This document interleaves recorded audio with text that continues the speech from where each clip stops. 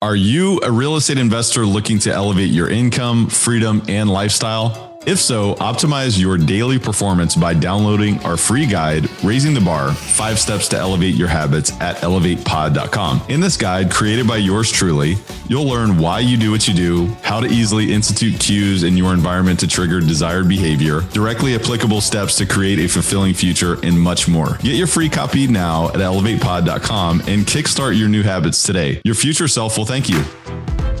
Welcome to Elevate, the masterclass where we dissect the elements of exceptional achievement and lifestyle design with a focus on personal growth and real estate investing. Now, here's your host, Tyler Chesser.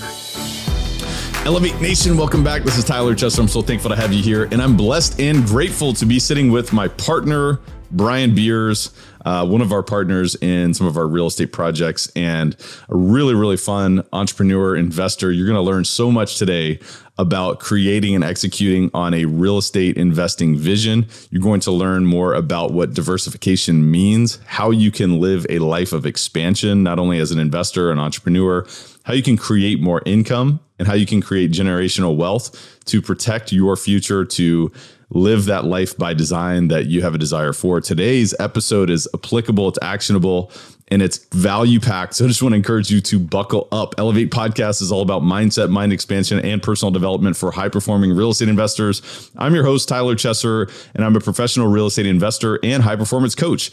It is my job to decode the stories, habits, and multifaceted expertise of world-class investors and other experts to help you elevate your performance and lifestyle. Are you ready to take it to another level? It is time. Let's raise the bar today. Welcome back to Elevate. If it's your first time listening to the podcast, welcome to the podcast. Welcome to Elevate Podcast. You're a part of Elevate Nation. You're important to us. We appreciate you. If you've been here before, welcome back. We're excited to be able to pour into your cup today. I think you're going to love today's episode. I want to encourage you before we dive in to pay the fee. The fee is to share this episode with one person. That's it. All you have to do is just share this episode with one person. You can grab the link. You can send it in a text message. You can send it in an email. You can post it on social media.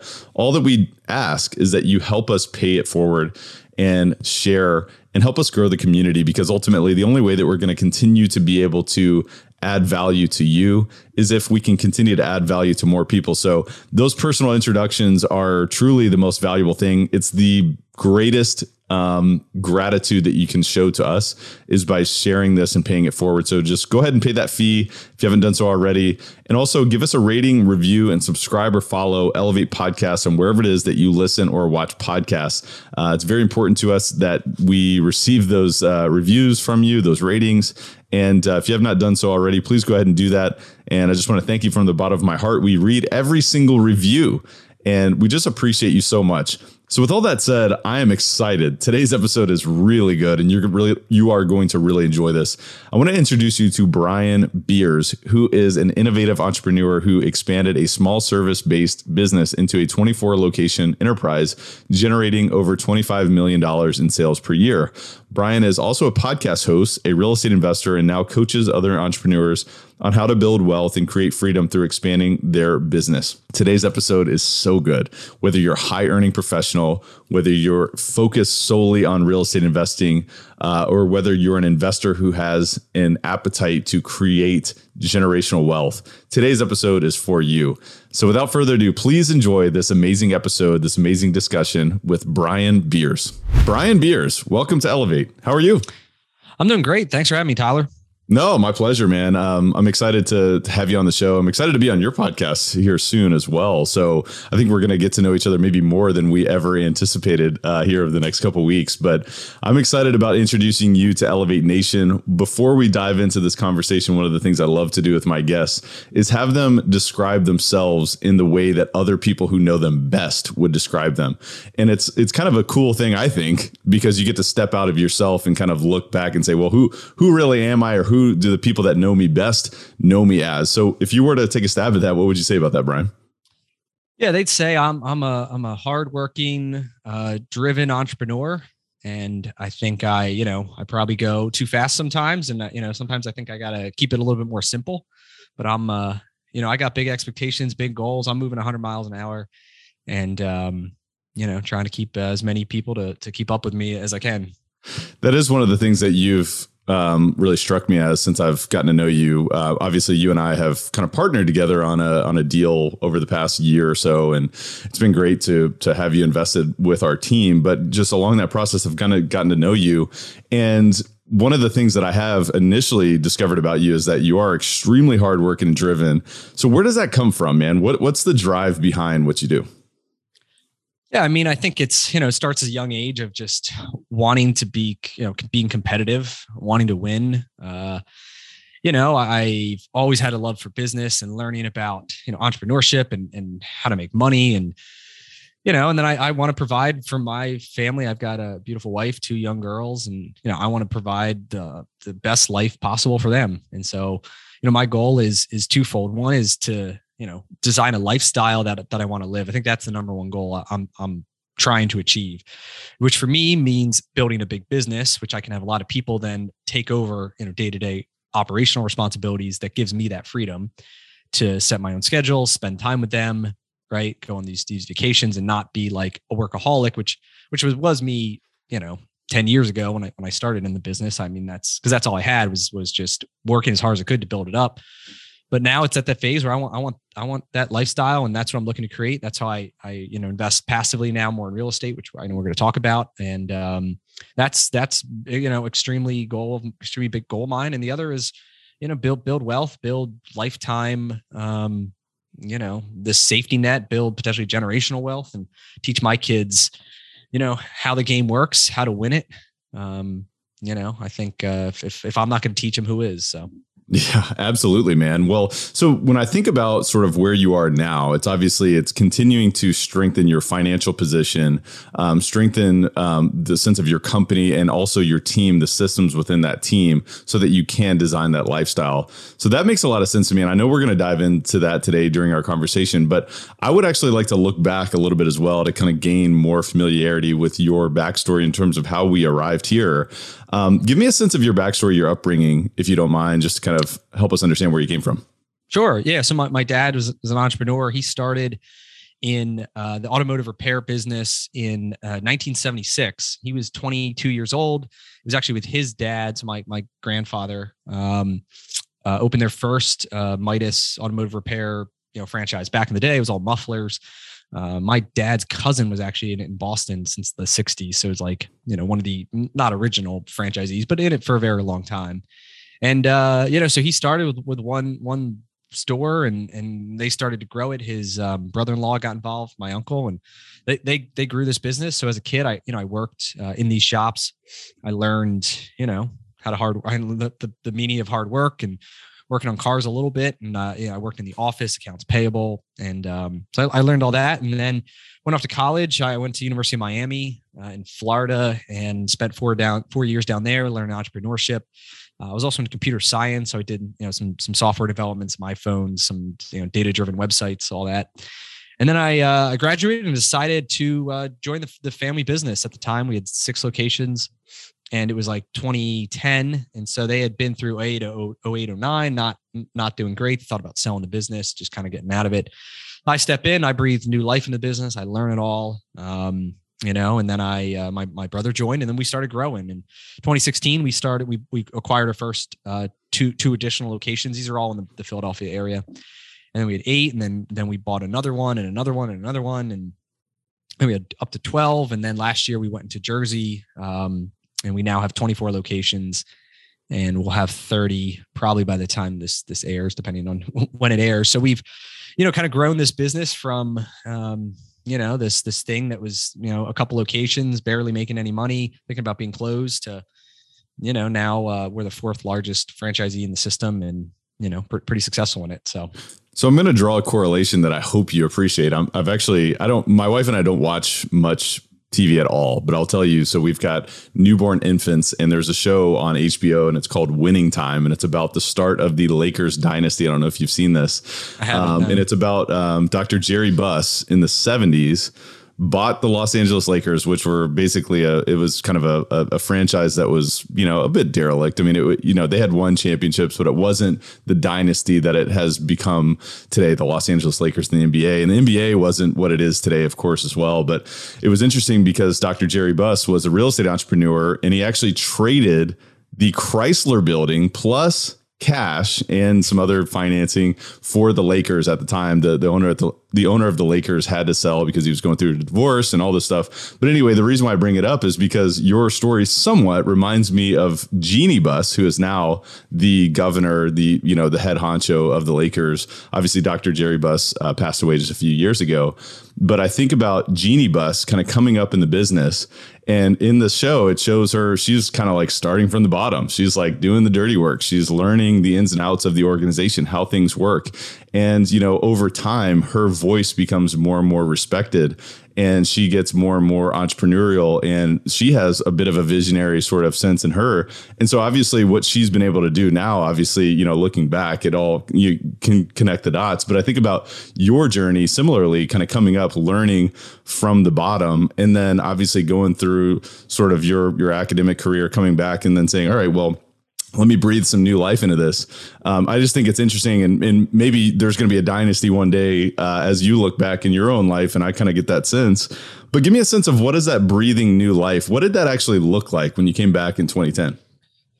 Yeah, sure. So it was a number of things. I think, first it's like culture. It's just trying to create excitement within the organization. Part of that is done through, we looked at compensation plans, and all right, are they rewarding enough? Are they too rewarding, right? Are we rewarding the right things? We looked at all that. So the culture, just trying to make it fun, like making it a fun place to work where we, set goals, we hit the goals, we celebrate wins.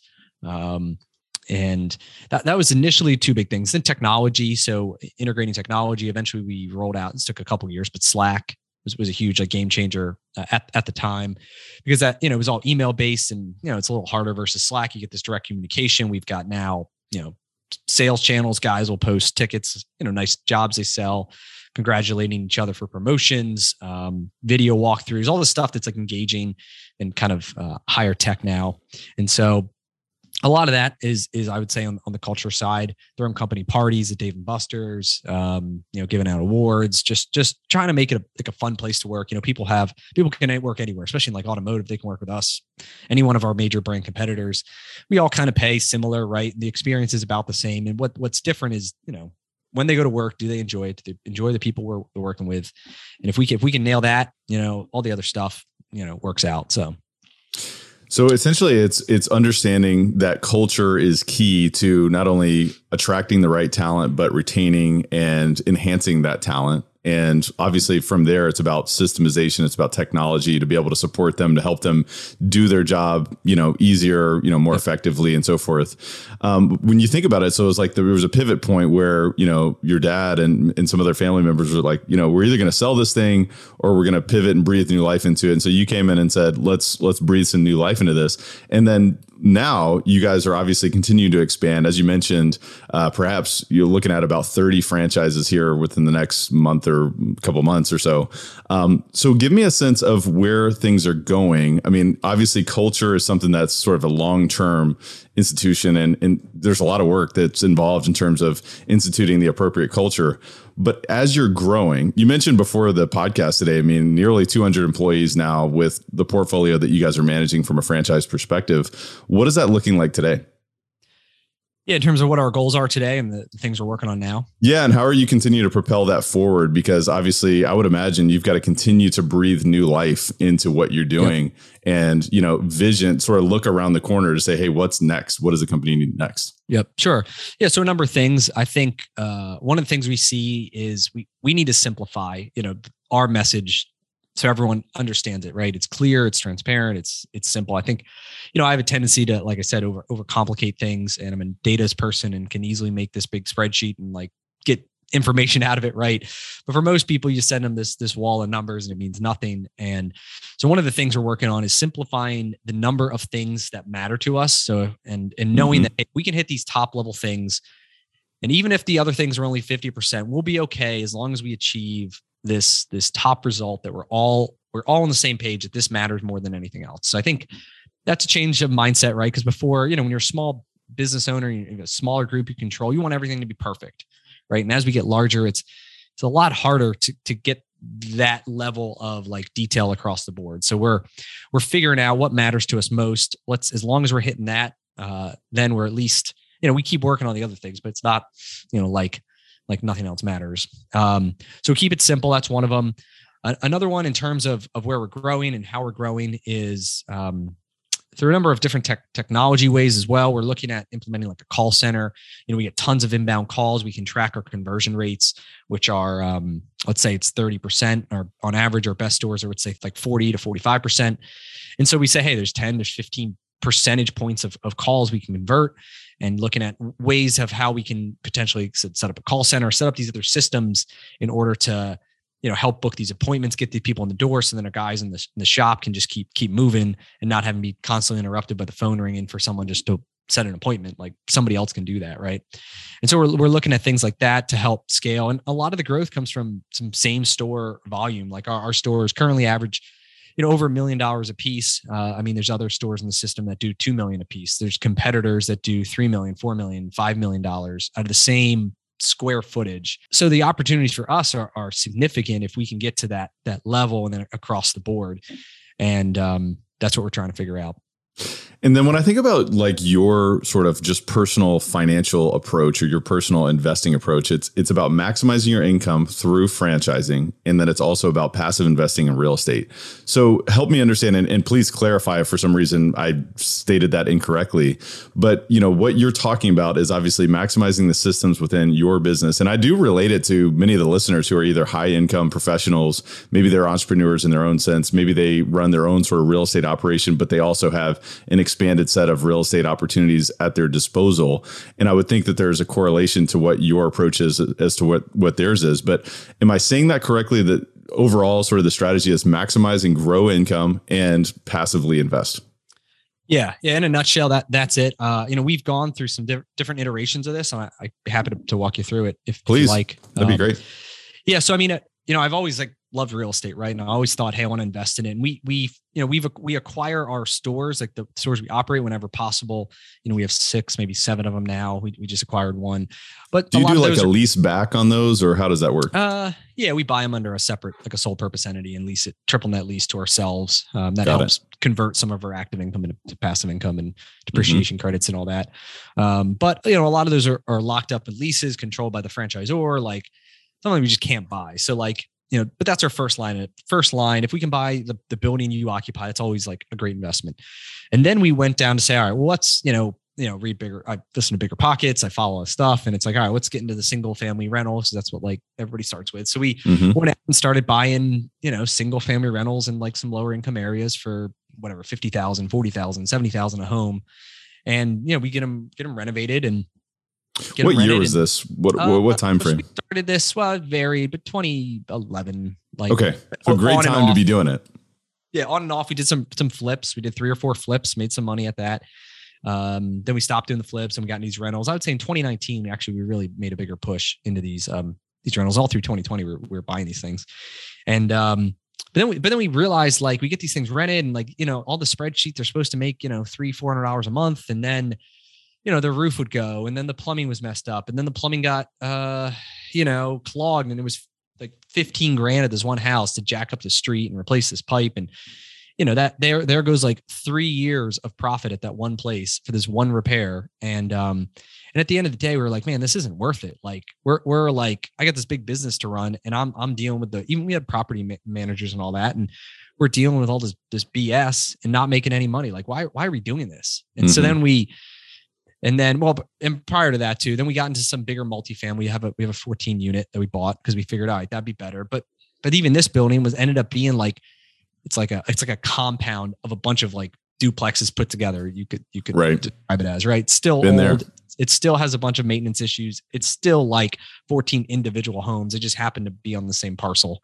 And, but even that thing, like, we bought that thing for $1 million, but $200,000 down or whatever. And we haven't pulled a single dollar out of that business in 18 months now. And I think, man, if I took that $200,000, I invested with you guys, I got 7% returned or whatever, I would have cash flowed $20,000 by now and had zero like headaches or phone calls. So then what shifted is said, all right, I want to look at, how I manage my wealth and my kind of investing under the same lens that I view the business. So I've come up with this like strategy, and this is like, what I do now. I'm like, all right, what's the game plan? Like in my business, we have this vision of, hey, we want whatever 30 stores. We want to get each store to whatever $2 million. We want to sell this. We want to sell that. We want this culture, right? I have this like vision of where we want to go, and then every decision we make, we ask ourselves, does this decision align with like creating this vision? And if it does, we do it, and if it doesn't, we don't do it. And so you can do the same thing when you look at your wealth, and it says, all right, what's like the vision of my lifestyle that I want, and the wealth, whether that is a certain net income amount, whether it's a certain passive income per month, what's the lifestyle? Do you want to be dealing with tenants? Like I personally have zero interest in dealing with tenants. And so for me, like now it's shifting to, all right, I want to then, my vision is I have a bunch of passive investments, whether they are, I do syndications, whether it's maybe some triple net leases, whether it's some hard money loans that I'm getting interest on, right? But that's my vision. So, all right, so I start with that. And then I go into, all right, what's the cash flow, right? I got to make money in the business. We know we can buy another shop for X amount. We can probably get it owner financed to minimum money down. I can get the sales up, right? We know what our ROI is going to be. Same thing when I'm looking at these investments. All right, what's the cash on cash? What's the equity multiple? What's the IRR? What's the risk versus the like return versus the like, how long is my money gonna be locked up for?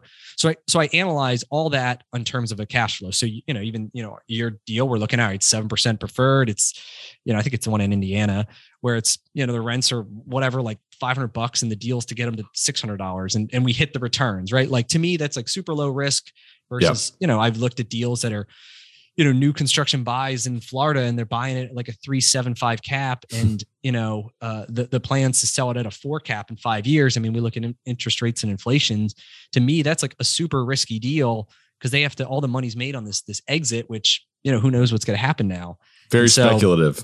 Yeah, super speculative and just not like, but that's how I look at it, right? What's the cash flow? And then I break it down into, ROI, cash on cash. And then, just what's the business? Does the business plan make sense to me? Like, and if it's, hey, we're going to buy this, raise rents $100 and like fix the place up and sell it at like a 6 cap and a 7 cap, we all make money. Like that's like a lower risk return or lower risk business for a decent return versus some fancy, new building. And so, yeah, just a quick comment. I mean, I think it's interesting. I mean, you think about like your original approach with buying the single family homes and smaller multifamilies. It's interesting. I mean, I think a lot of people run into that where, on the spreadsheet, it's like, well, but we're supposed to be cash flowing, $150, $200 a month per unit. But obviously, repairs and maintenance and all these other things, all these other unexpecteds, a lot of times will eat up cash flow. And it's like, well, wait a minute. Yeah, I mean, I guess we're building wealth over time, but, where's the cash flow? And this doesn't feel great. And, I think what a lot of people realize is that the name of the game is scale, especially in residential real estate.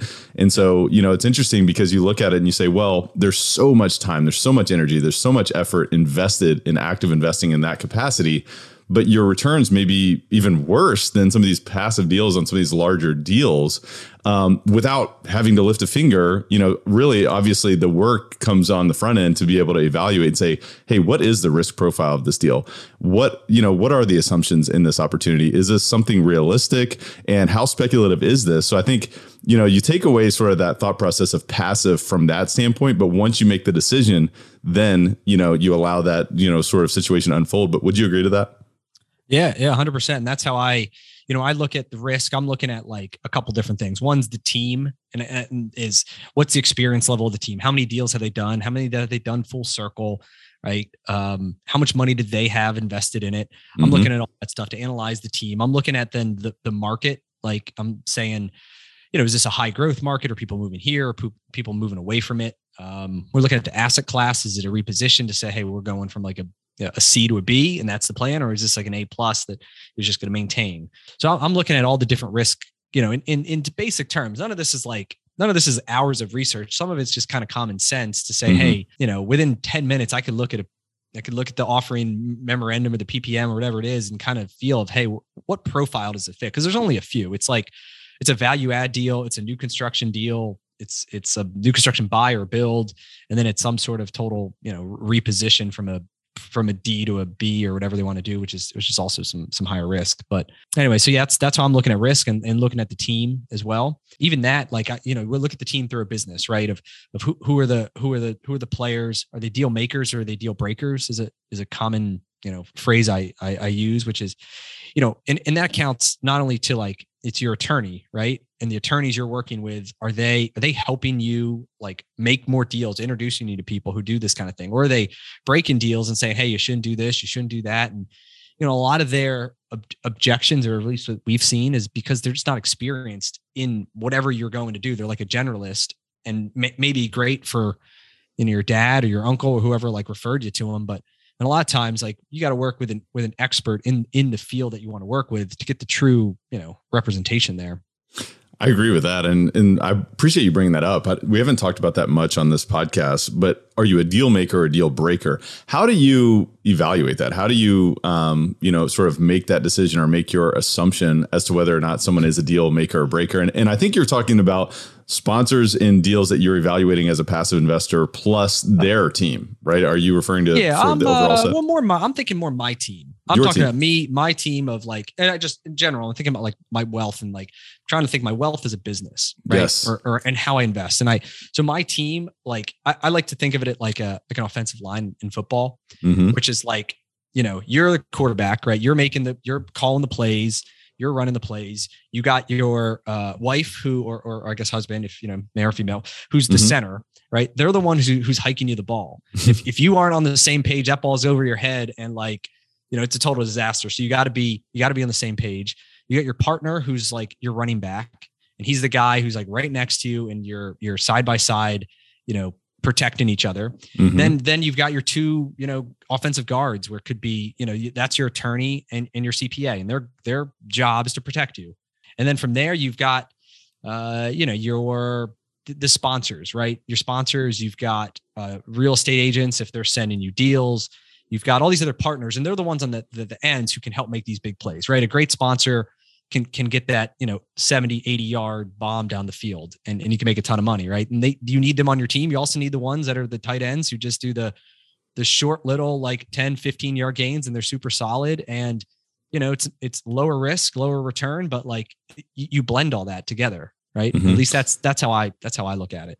I like that. I'll just quick comment. I mean, it's funny because we have tons of passive investors who evaluate the merits of our deals. We discuss with them, we discuss with their advisors and so forth. And it's interesting because more times than not, the deal breakers are typically sort of attorneys, CPAs. Yep. And we do recognize that obviously everybody wants to kind of evaluate the risk, and, everybody has a different tolerance.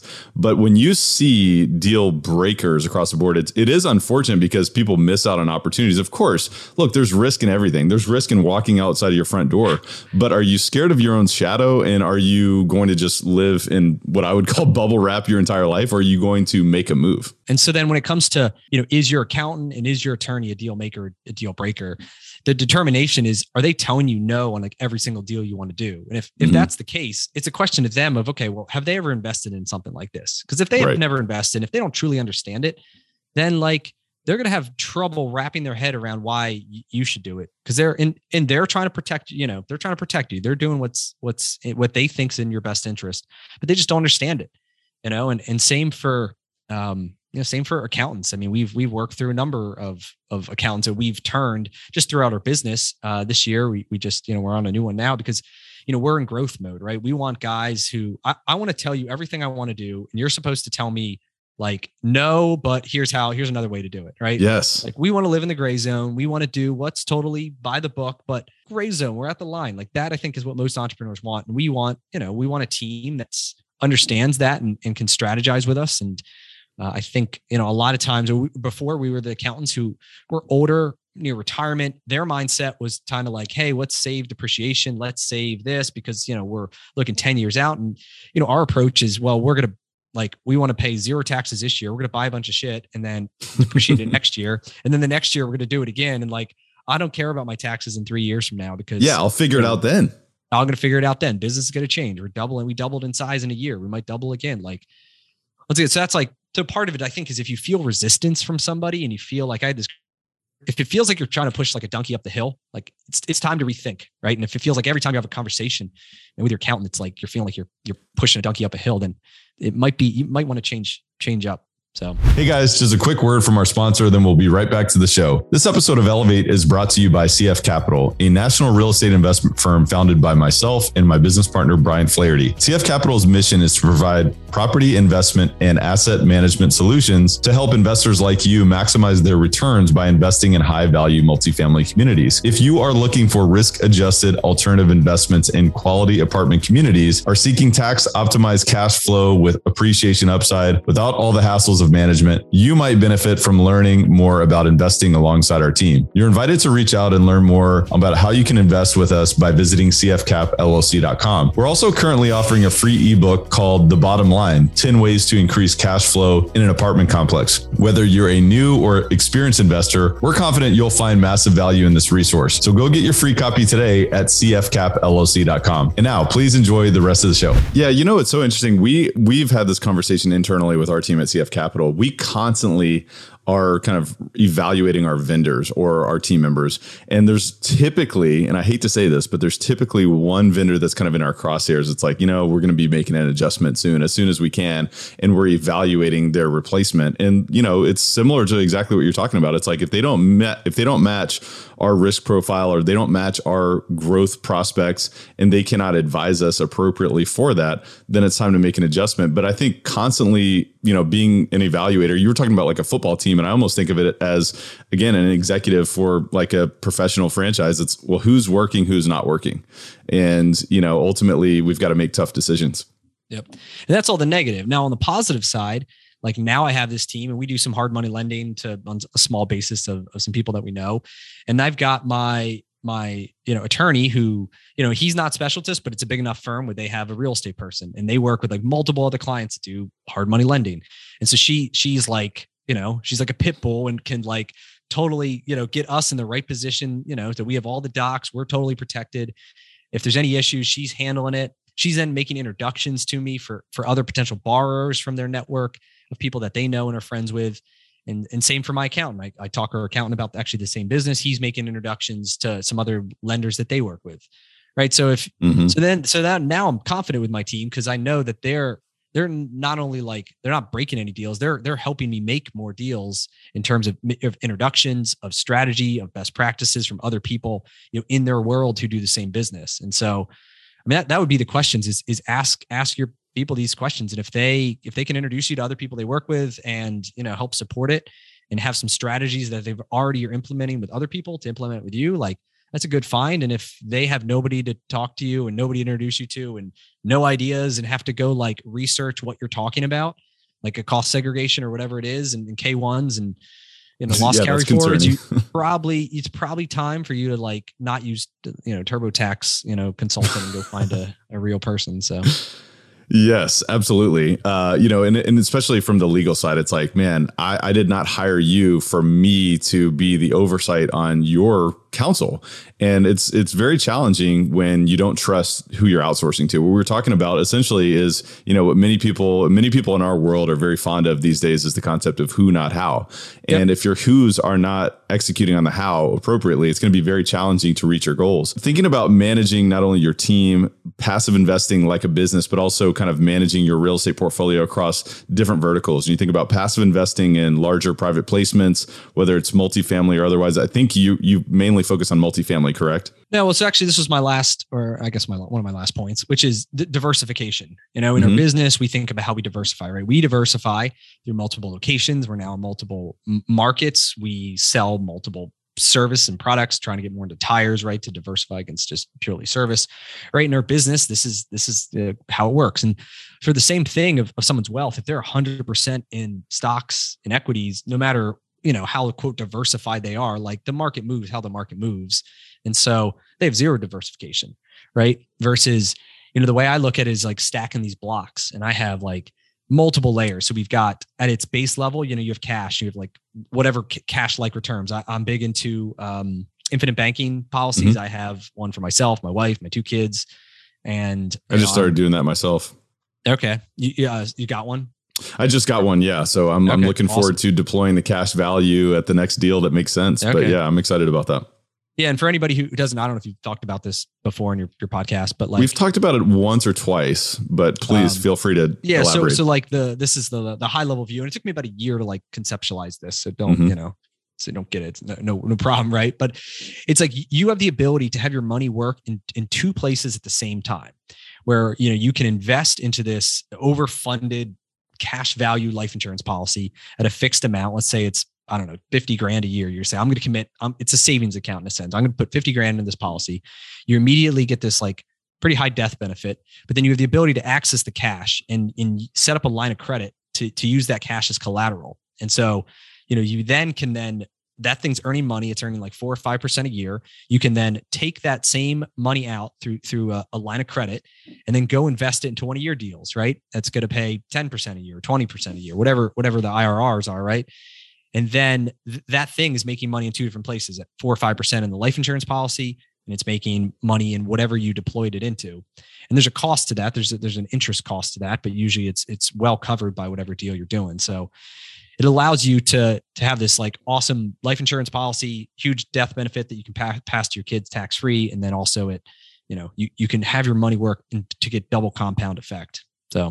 Yeah. And so we were talking about, so obviously the construction of your overall portfolio, the way that you look at it is diversification. You think about cash, you think about cash value, life insurance policy, which can be deployed into a variety of income producing assets. And obviously there's an arbitrage there. You think about the diversification of real estate assets, obviously business ventures that you were talking about earlier, in addition to triple net investing, in addition to hard money lending.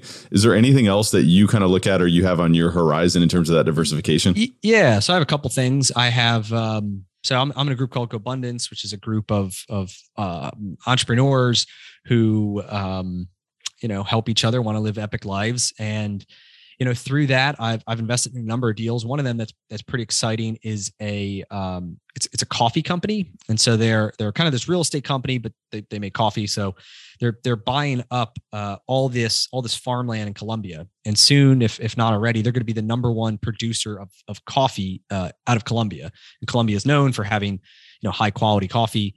And so I've invested in this thing, and their goal is to buy up all these farms, increase the production, deploying tons of technology in order to increase the volume and what they can process, and setting up all these other factors in terms of like, agriculture. And I don't understand it all, but it all sounds really cool. And then, then eventually their goal is to roll out a roasting and a distribution channel in the US, and then kind of have this direct from farm to consumer model, and then go an IPO like Oatly or a number of these other companies that have done the same and have significant, multiples on their valuation. So if that one works out, that's going to be a really good deal. It's like a 7 to 8x multiple if they can execute this plan, right?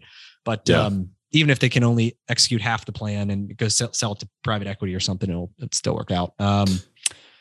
I got that one. I've got another one I did, which is like a new construction build in Florida. One of my somebody I met through my podcast, where they bought a big plot of land and built 106 units, and that one's I kind of got on the ground floor on that one.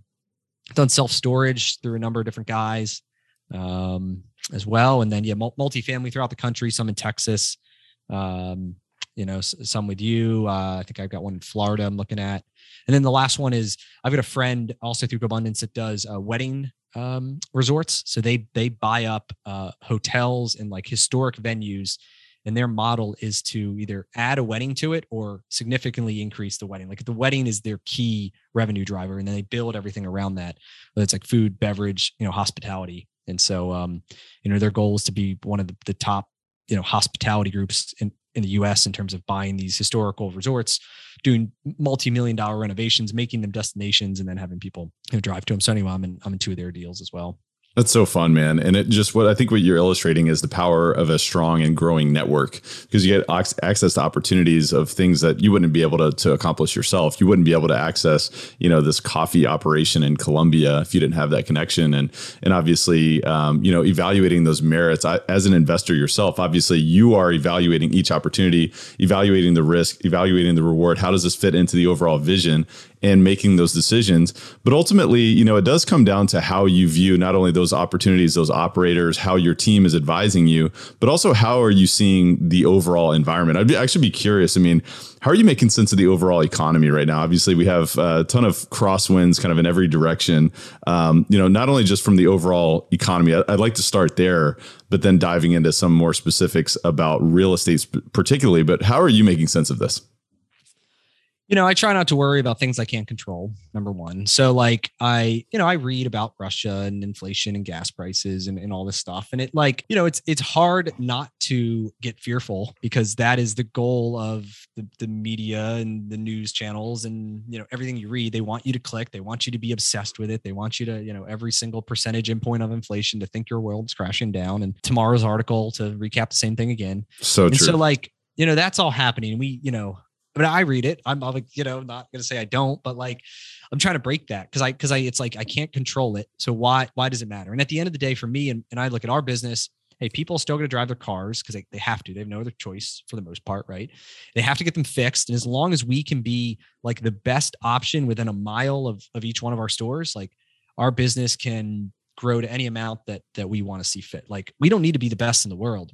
People don't drive more than like 2 miles or 3 miles. We can look at our zip code data. Like people go local. I don't know where you get your car fixed, but like you're probably not driving like a half hour down the road. You're probably going to someone by your work or by your home that's convenient. Is that true? That's true. That's fair. Yeah. Right. So you just need to be the best within your community. We need to be the best within our community, better than the 5 shops around us, which are, sometimes the bars are pretty low too. Like we don't have to be like number 1 in the world here. Like I said, just, we've got to be better than everybody else. And then it doesn't matter what Russia's doing. It doesn't matter what interest rates are. We focus on the things that we can control, which is this tight geographical region for us.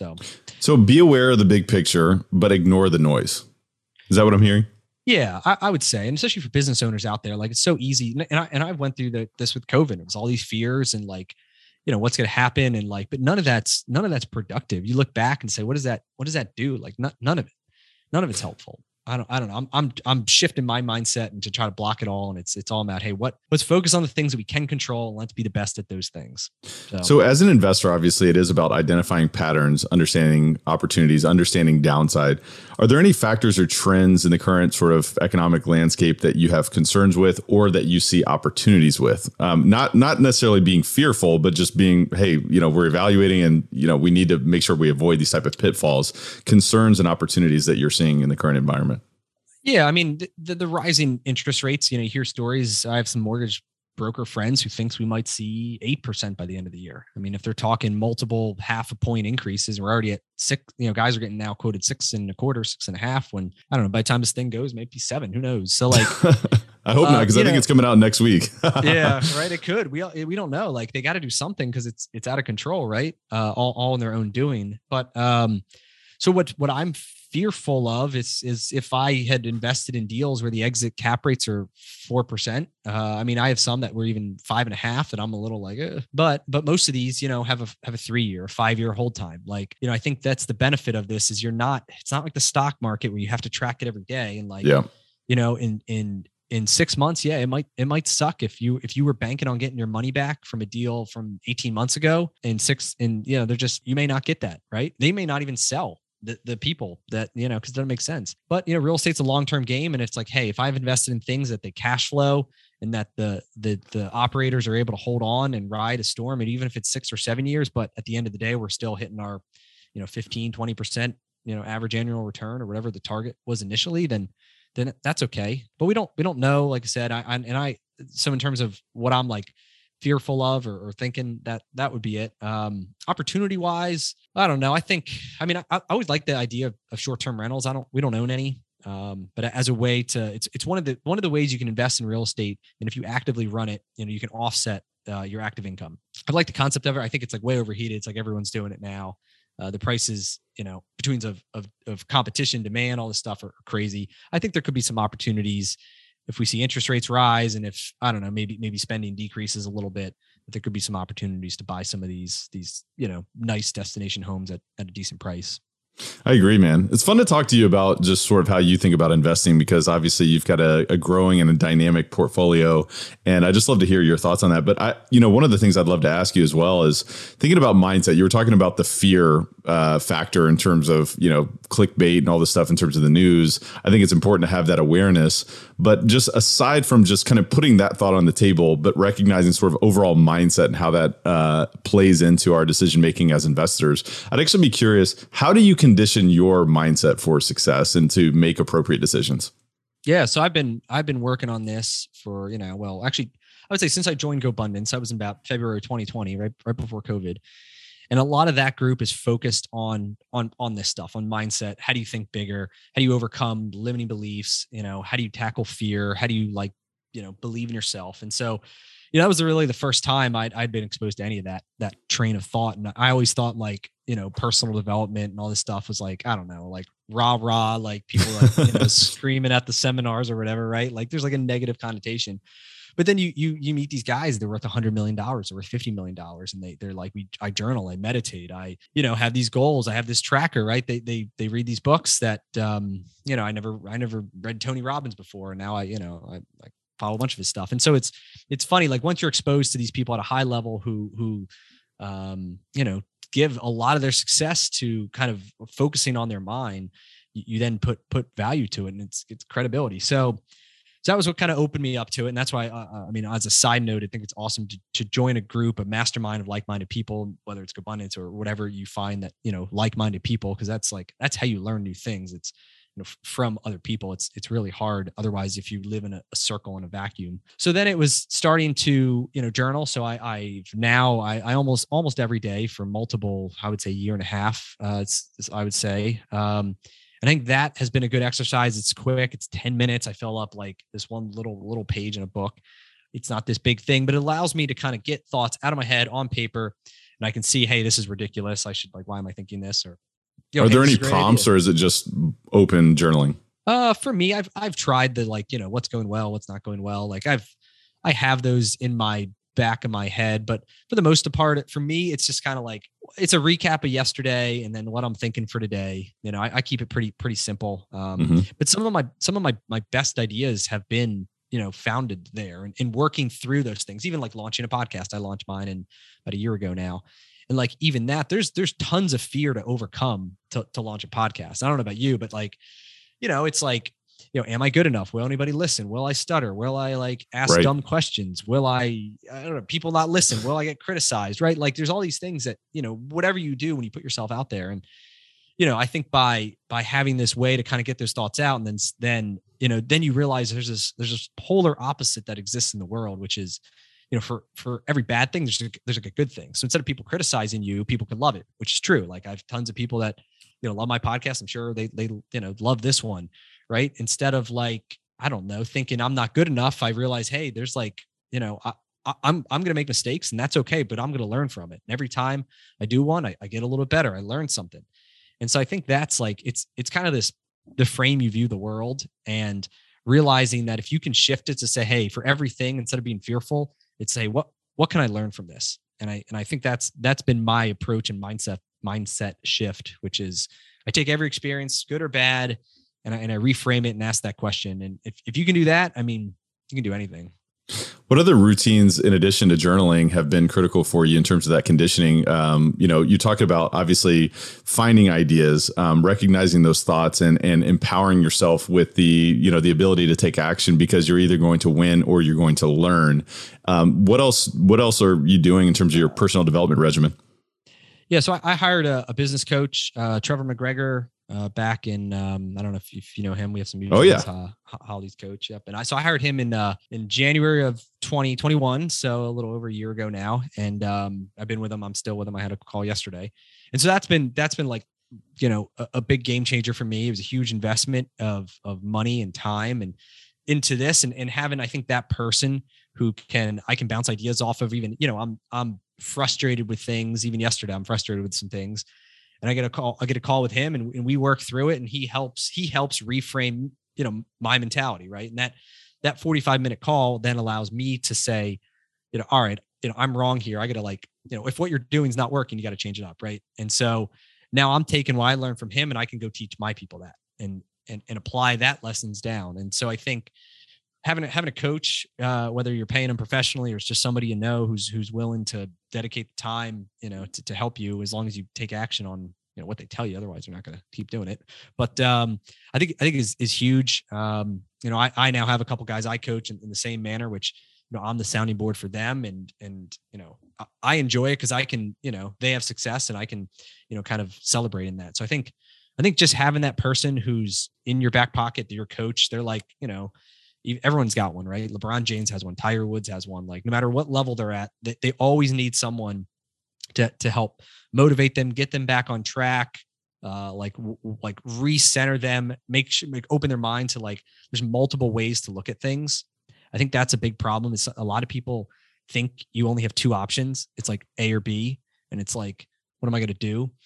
And I think the point of the coach is to ask questions and help you realize that you have 3, 4, 5 options. Mm-hmm. And now you get to make a choice rather than feeling like you're cornered into, 1 or 2 things. And so anyway, lots of good stuff that's spiraled from him, but it's been huge for me. What about you? Have you worked with a coach before or any experience in that side? Yeah. Trevor has been my coach for years. And, we're also business partners. We've done a lot of business together, and man, it's a game changer. And like you, it's kind of, I've had a similar experience where it's learn it, live it, give it. And it's never that you've made it, you've arrived, but there's always something new to learn. And I've learned, as a coach myself, is that when I give, I also learn more as well through that process. Yep. And, it is about asking questions. It is about exploring multiple options. It is about reframing. It is about looking at things differently. But yeah, I think you always have to surround yourself with people, sounding boards. We also run a mastermind called the Quantum Mastermind. And it's about surrounding ourselves with people who can help us, ask ourselves bigger questions, ask different questions. Because sometimes we're asking the wrong questions, right? Sometimes we're looking at a problem in the way that it shouldn't be looked at. And people, maybe peers or maybe people that are ahead of us, can help us ask better, more powerful questions and help us look at things a bit differently. So I do think it is about surrounding yourself with the right people, whether they're coaches, whether they're peers, whether they're people who are pushing you. But it is about challenging yourself as well. It is about that commitment. It is about your habits. And so I love when I asked you that question, how are you conditioning your mind for success? You looked around and said, well, I'm a part of this mastermind, and I've looked around and I've seen the correlation that people are, worth $100 million, $50 million. And the correlation is they invest in themselves. They engage in personal development activities. And I think it's important for us to just kind of recenter and recognize that this is not about rah-rah. This is not about pumping ourselves up or making ourselves feel good. There is actual results and a correlation in the real world in a big, big way. So I appreciate that, Brian. Brian, this has been a fun conversation. I really appreciate you. I want to transition into the rapid fire section of the podcast. It's called the Rare Air Questionnaire. It's all about being uncommon. I have a few questions for you. If you had to point to 2 or 3 of the most impactful books you've read over the past few years, what would those be and why? Let's see. Well, you mentioned the one, Who Not How. I think that one was awesome in terms of, once again, thinking like, instead of how am I going to do this, who can help me do this? And, simple concept, but I think powerful. His other one that they have is The Gap and the Gain, which I'm sure you've read, which is, rather than trying to always compare yourself to, where you want to go and you're always in the negative, it's looking at the gain of where you came from and all the positive that you've already achieved. And I think, to me, I'm like 80% there. I think sometimes I still, I accomplished a lot, but I got these big goals too, and I'm going to keep driving. But I think it's still not being disappointed, I think, is the main thing. And hey, I didn't hit it, but not being disappointed. But once again, it's what can I learn? I think as long as you keep the right balance between that, I think that one's a great one. It's a constant course correction too, right? It's like that gratitude piece. It's like, well, wait a minute, I forgot. Now let's go back. Let's course correct. Yep. What else? I think, Think and Grow Rich. I first read that a couple of years ago, probably 2 years ago now, to Go Abundance. And that's a big one in terms of, they talk about the power of masterminds. I mean, that book was written in 1937, and we think it's like new. It's not new. It's just different now because it's virtual and it can be expanded, and you can get in these niches now. So that one's been great for a number of ways to think about it. I really enjoyed Pitch Anything. Have you read that one? I've not read that one. No.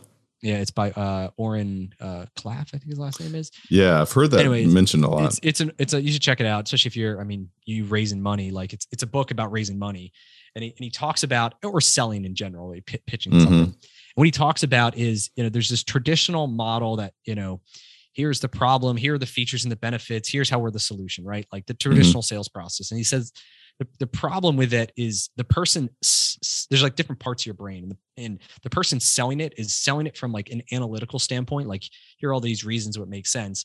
But the receiver, so you who's receiving this pitch, you don't analyze it to start from your analytical brain. You analyze it from what he calls your croc brain, which is like this really simple, like fight or flight thing. And emotional. And it has to pass this like small croc brain before it gets to the analytical brain. And so his whole thing is about how he pitches these deals, these $1 billion deals or whatever, his biggest thing was, in this style that first bypasses the croc brain, and it has to be exciting, and it has to be new, and it has to be like not a threat. And once it can get past there, then it gets into this analytical side of how this makes sense. And then it's this social component. But anyway, it's a total different way. He calls it neurofinance or something. But anyway, awesome book. He reads it if you do Audible. So like, it's always better when the author reads it because you get their stories, and there's a lot of great stories throughout the book. So anyway, I recently finished that and really enjoyed it. Yeah, there's a lot of people who have mentioned that on the podcast, so I'll have to bring that up the to read list. And in fact, yesterday I was having a conversation with a coaching client of mine, and we were talking about, your success in this business. It does come down to your ability to sell. Right. You've got to persuade. You got to persuade the seller. And when I say this business, I mean real estate. And, he's looking to continue to grow his real estate portfolio. And ultimately, if your offer is the same as a competitor, it's ultimately comes down to your ability to sell and persuade. And it does come down to not only connecting from a cultural level, one-to-one, but it's a rapport. But then, there's so many different things. And I think it's important to recognize that you start with that emotion, then you move to the analytical. So thank you for that. We'll put links in the show notes as to where the listeners can find those books. Brian, if you had to point to the biggest way that you elevate your life on a daily basis, what would that be and why? I would say, lately it's been trying to be more intentional with my time, which is, I have, as my schedule starts to kind of fill up and we get busier and we have all these things we're working on, it's very easy to be reactive to everything. And whatever comes your way, you're dealing with it. Right. And you're talking about this a little bit with scheduling the podcasts, where instead trying to be more proactive, where I'm time blocking, I'm trying to knock out a whole bunch of things at once and be more intentional. And I think that's the only way. We all have 168 hours a week, right? We all have the same time. And the difference is, Trevor talks about this, right? With like Elon Musk, we all have the same time, right? And it's how you manage your time, how you're intentional with your efforts and only focusing on high value things. And the more tasks you can shift to these high value, the more you're going to get done versus, administrative and low value and things you can delegate, things you can, hand off to a VA or an assistant or anybody who can help you. So what's the biggest way that you elevate others around you, Brian? It would be to coach them, to, congratulate, to celebrate success, to try to stay positive. I think, sometimes, even for me, as we grow, like I don't realize, I think sometimes I don't want to say power, but like the amount of impact that I can have by calling somebody up and, somebody who I've known for years or worked for us for years, but because now I'm kind of on this focused on the bigger growth. I'm not, in the stores as much. So, I can make a call to somebody and, congratulate them an awesome day. And I like make their day by recognizing, a job well done and personally making that call. So I think that's one of the things I'm working on being more intentional about as well is just celebrating those successes personally with a phone call, not just like a Slack message or a text or whatever. So. Brian, I want to acknowledge you. I want to celebrate you. I want to recognize you for, what you're doing it's awesome. It's exciting. It's really fun to have this conversation with you because we started with the vision in the designing that life, creating that generational wealth, creating those options for your family, for your 2 daughters, your wife, and sort of the vision that you have for the future. But then it is about reverse engineering that in a day-to-day process, making decisions, expanding your network, conditioning your mind for success, recognizing the big picture, but also not paying attention to the noise and focusing on what you can control. Man, this has been fun. This has been really, really fun. So I just wanted to acknowledge you and appreciate you. Was there any parting thoughts or words of wisdom that you'd like to share with Elevate Nation today? No, I think, we covered a lot of, at least, jam packed with a bunch of insights. So hopefully I added some value. One thing I can happy to offer, I think actually the thing we didn't talk about was goal setting. And I think it's critical. You have these goals, and even, when someone trying to build wealth, it's tracking, what your net worth is, what your passive income is, what your active income is. Just like we do in our business, we have all these KPIs and things we track in our wealth. A lot of people don't do that, right? And so I've created this super simple net worth tracker. It's free. You can go to brianbeers.com. There's like a link down there for it.